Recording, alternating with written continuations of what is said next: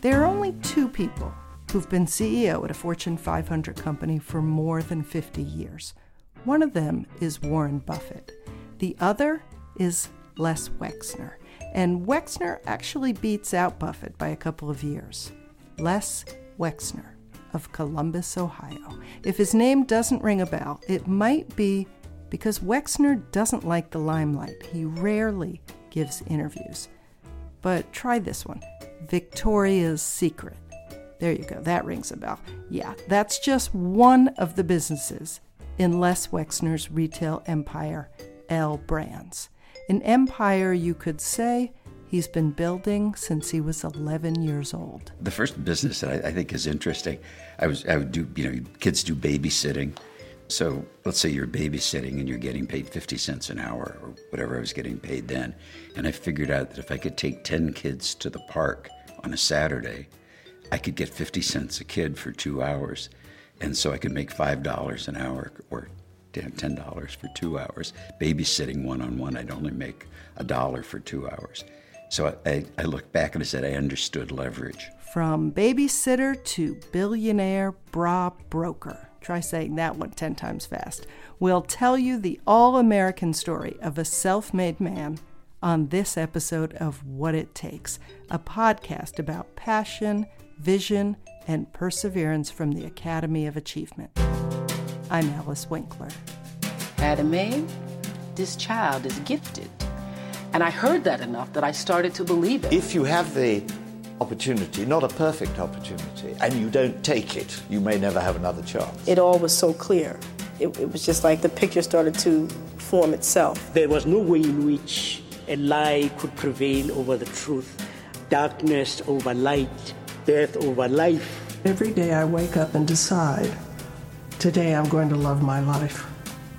Decide.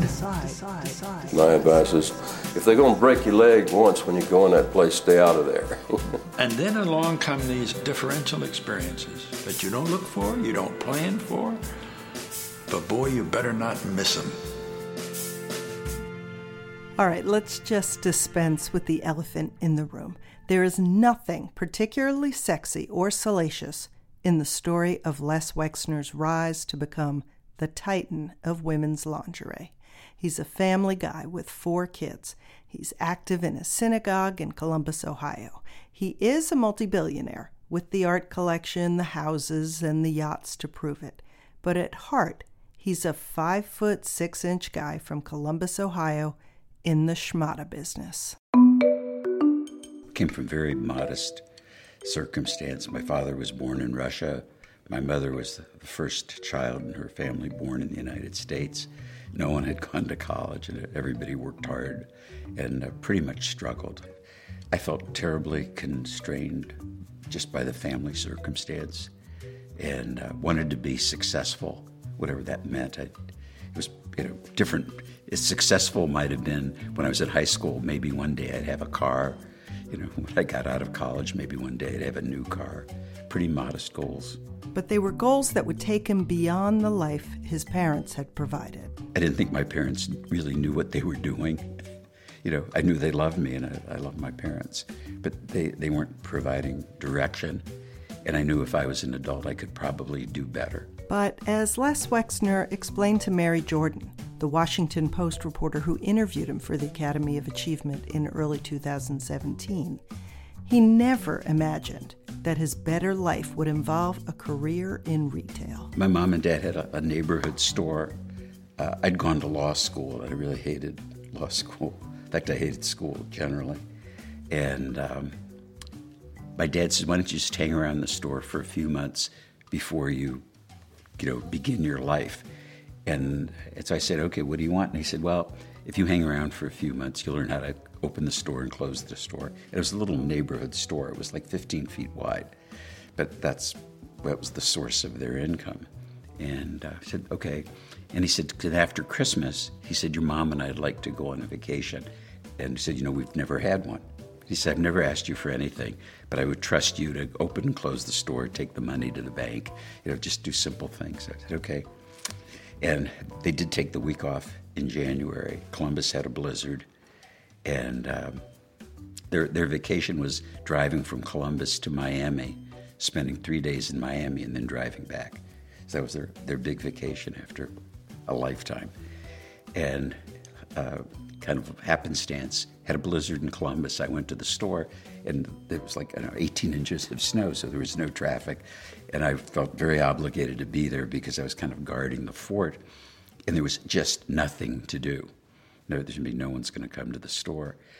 And I got bored, so I was curious to see what categories of merchandise my dad and mom made money in. And I could sort out the invoices, and they'd kept track of sales by category of merchandise, shirts and pants and skirts. And I would look through the invoices to see. And I figured out that in what my dad called sportswear, they were making substantial profits. And in the big ticket items, then dresses and coats, they were making no money.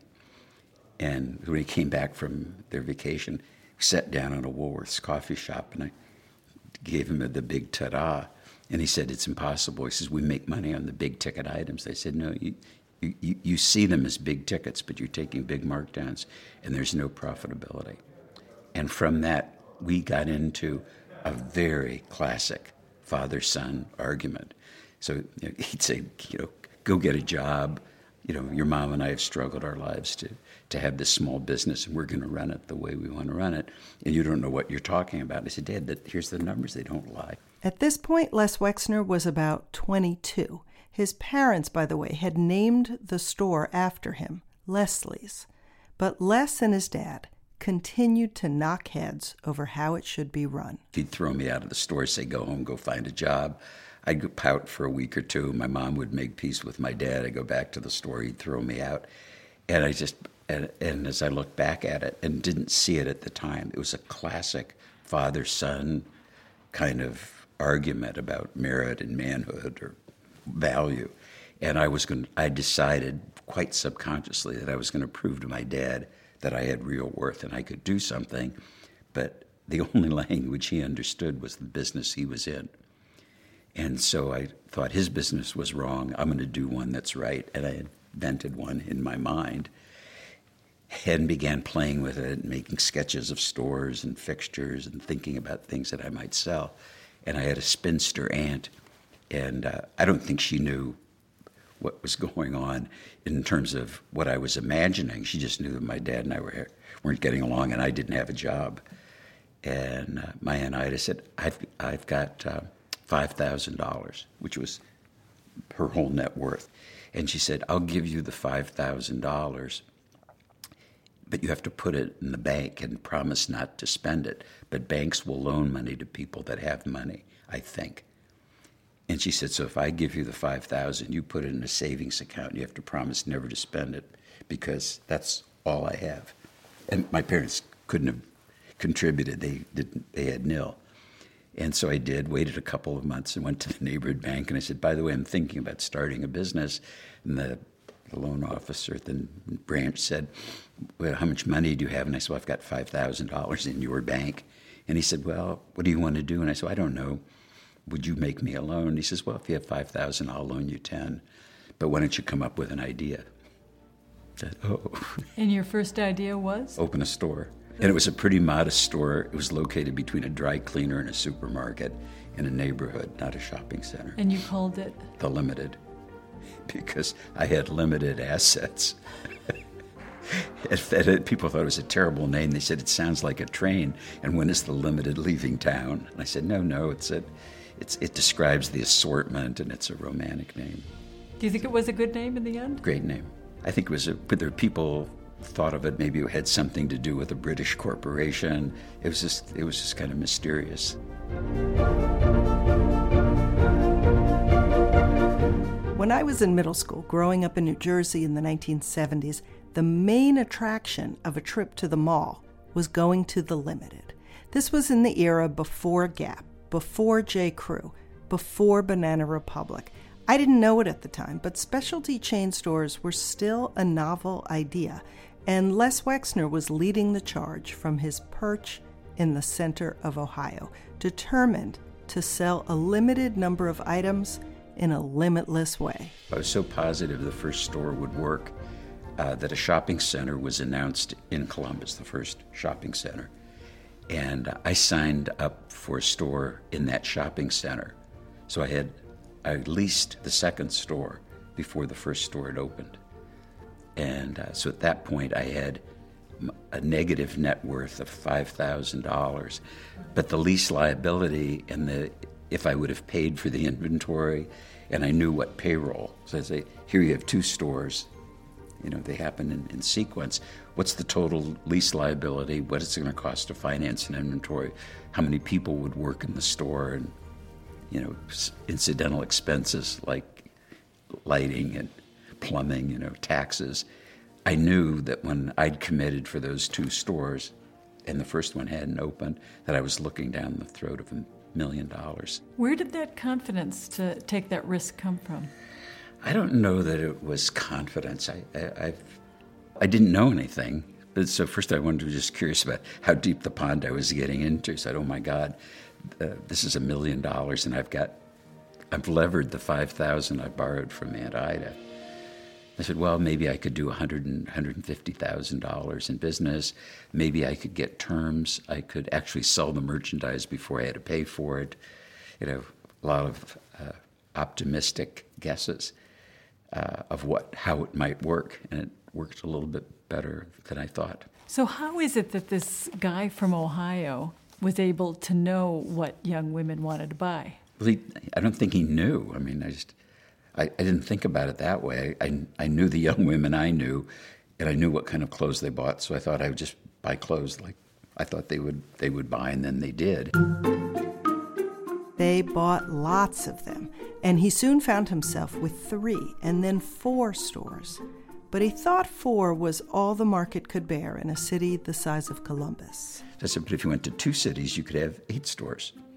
So that was the kind of the amateur, the 27-year-old or 26-year-old talking to himself.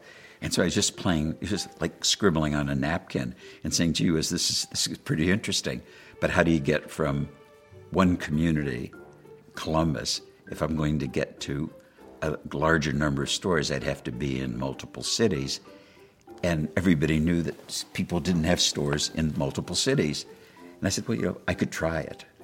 So I thought, well, when we lived in Chicago, my dad would commute an hour from the north side to the south side to work every day. So it was an hour going and an hour coming. And I said, geez, I could open a store in Dayton. It's an hour to Dayton and an hour back. So I'll just commute to Dayton. And I told my dad I was going to do that. And he said, the merchants in Dayton will eat you alive. You're lucky to be successful in Columbus. I said, well, I think it's the same. And if the store doesn't work, I could afford one failure. And it worked. Okay, let's just pause here for a moment to consider what Les Wexner is talking about. Because we live in a world that is so dominated by chain stores, it can be hard to remember that someone came up with the idea. When Wexner started his own first store in 1963, Chicago shoppers bought their clothes at Marshall Field's. Baltimore shoppers went to Hecht's. Philadelphia had Wanamaker's. St. Louis had Famous Barr. Birmingham had Loverman's, and so on and so on. But I recognized, but probably intuitively couldn't articulate it, we had a merchandise plan, we had a store design, we had a name of our store, we had a lot of things that were replicable. And so if I could open a store and then I could open another one just like it, and then you could open another one in another city just like it, calling it leverage, you have a replicable model that's repeatable. And there's also financial leverage and human scale. So I recognize if I had 4 stores, then I'd probably have 4 assistant managers. Those 4 assistant managers have career opportunities to become store managers if I open more stores. If I'm picking a style for one store or a color, a garment, why couldn't I pick the same style for 8 or 10 stores? You're just writing a bigger number.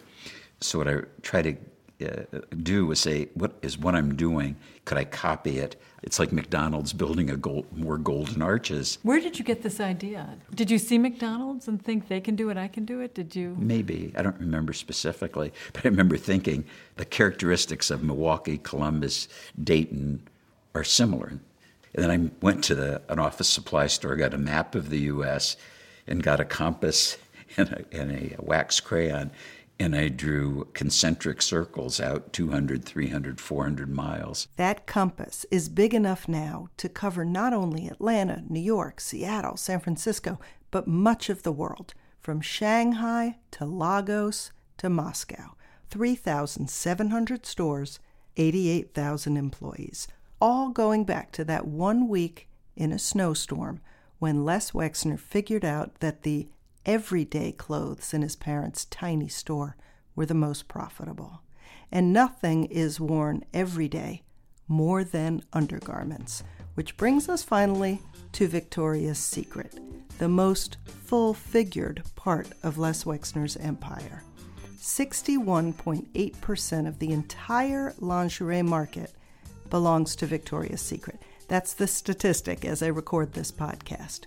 You might assume Wexner went into the women's lingerie biz because he's some sort of stereotypical, red-blooded, straight American man with an overactive imagination. And if you take him at his word, you'd be dead wrong. It's really just business. Sometimes he doesn't even bother to go to the famous Victoria's Secret fashion shows, which, by the way, Stephen Colbert once called the Super Bowl of underpants. So what was the appeal of lingerie to Les Wexner? Because nobody was in that business. The funny story I like telling, I was driving to Dayton to visit the store, and I was thinking about what other businesses I could start. So I said, well, I don't know anything about the shoe business. You know, half the people in the world are men, so maybe we could start a men's business. I'm a man, and I think men don't buy as much as women. And if our skill is in women and stores, and everything that women buy or wear, you know, and I remember saying that all the women I know wear underwear most of the time. All of the women I know would like to wear lingerie all of the time. And I'm just driving down the highway, laughing my butt off and thinking what a funny thought that is. And what does that mean?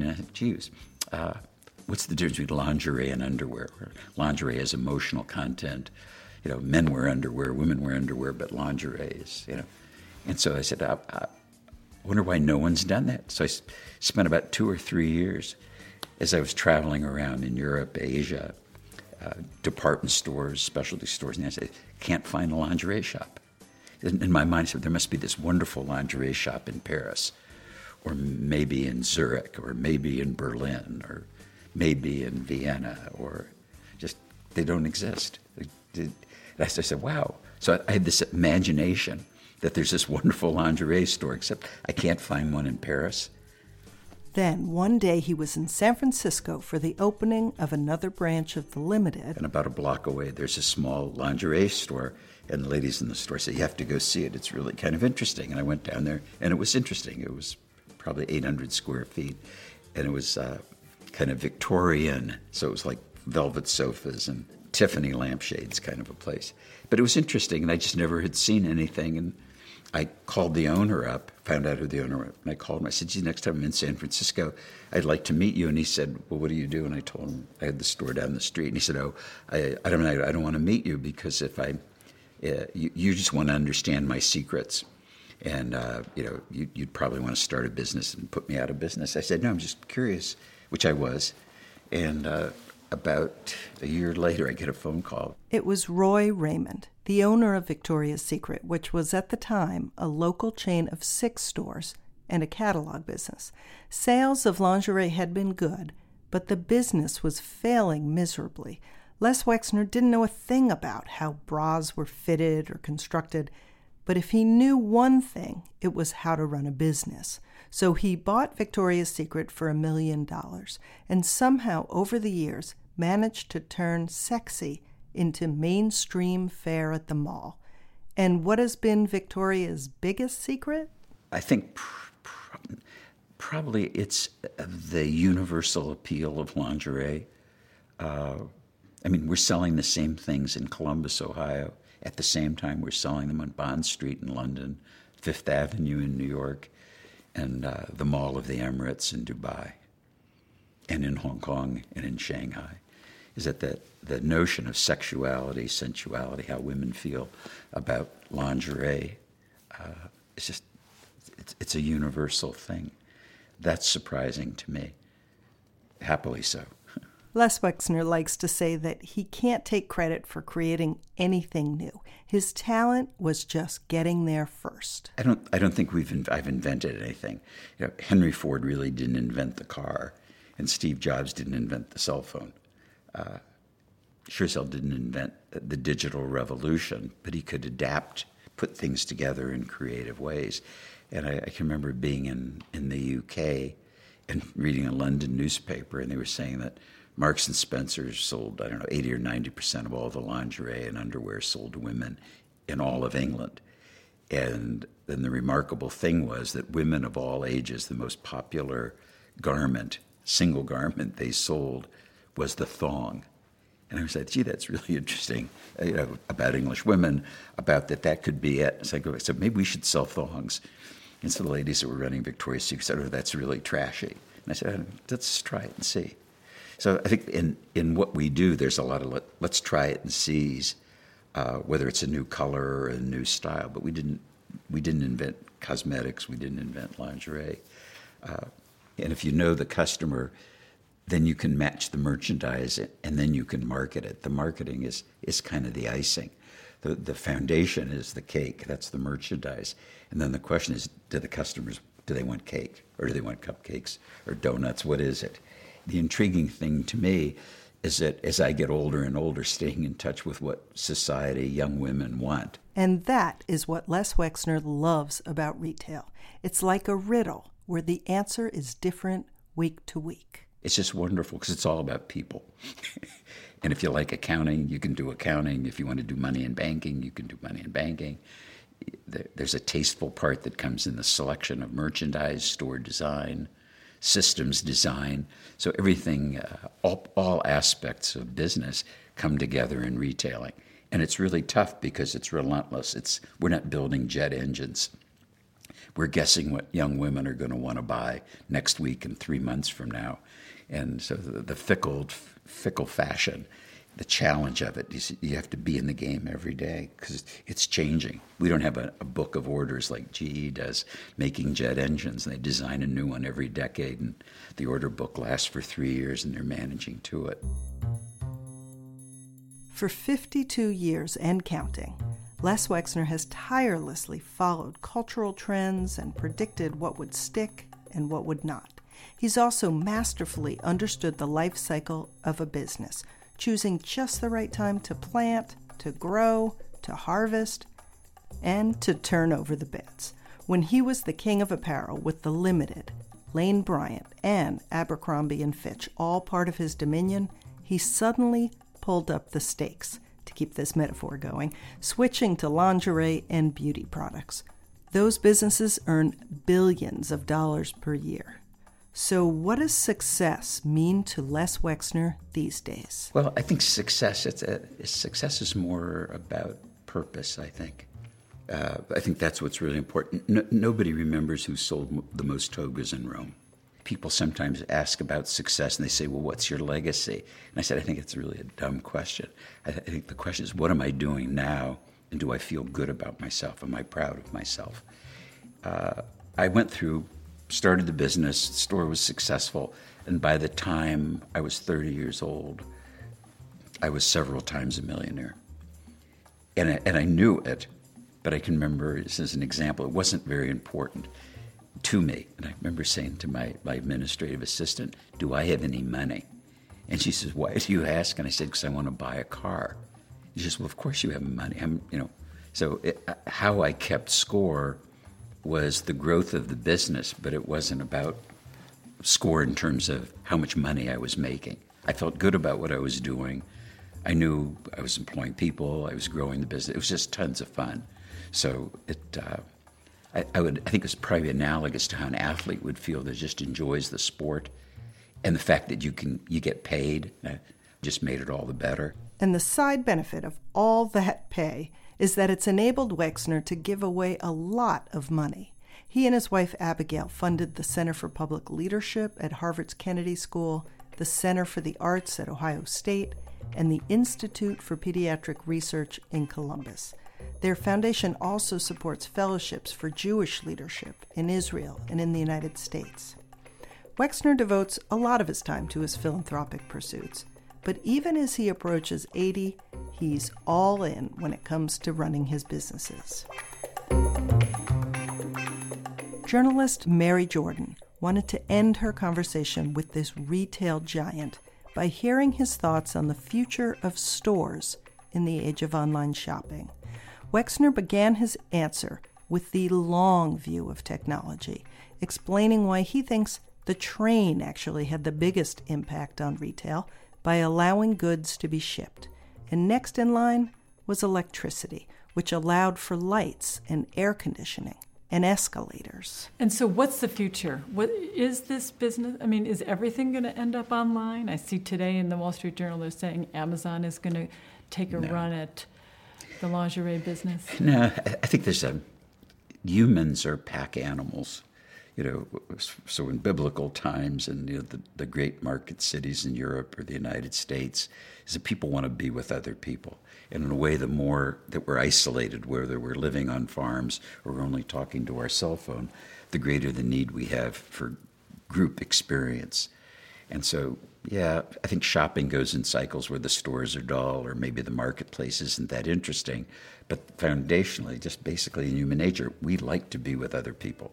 So while people are saying that no one's going to go shopping because it's just inconvenient and it's not as easy as buying online, why are people going to concerts? Why are people going to museums? Why are they going to sporting events? I mean, why would you spend $3,000 or $5,000 for a ticket to go to a Super Bowl game when you can watch it at home for free? And a beer won't even cost $1. And it just. Or why do people go to restaurants between frozen food that's delivered, and microwave ovens? I mean, no one should ever go to a restaurant. It doesn't make any sense. You have to travel there. Why do 10 years from now? It'll be the same. The question is what the shopping environment will be like. Will it be more like Disneyland? Will there be big screens, TVs? When you go to a shopping center, will there be water slides, or will there be virtual reality? When you go to a shopping center, is it all fashion stores, or is it health food stores, yoga parlors, and Whole Foods? I read something interesting. We were talking about the great shopping streets in England in the 17th century. Was somebody figured out that calicos, that the kind of print and fabric which came from India, were colorful, but if you couldn't see them, you wouldn't know about it. So the idea of putting merchandise in a window, so when people walk past your store, they could actually see things. Somebody invented that, and that changed shopping because people could actually go window shopping. It didn't exist. Shopping, you went to a shop, an office, if you would. It's like in the Western movies when you go to the general store, and I need a dress and I need a pound of coffee, and somebody goes in the back room and brings it out. It's like the idea of display, shopping, self-service, all those were inventions. I think technology is going to aid retail much more dramatically than technology is just you buy it online. That's Les Wexner, the founder and CEO of L Brands, which includes Victoria's Secret and Bath & Body Works. If you liked this episode, share it with your friends on Apple Podcasts. And if you haven't subscribed, do it. In 2 weeks, we'll post our 50th episode, and we don't want you to miss it. I'm Alice Winkler, and this is What It Takes from the Academy of Achievement. Funding for What It Takes comes from the Catherine B. Reynolds Foundation. Thanks for listening.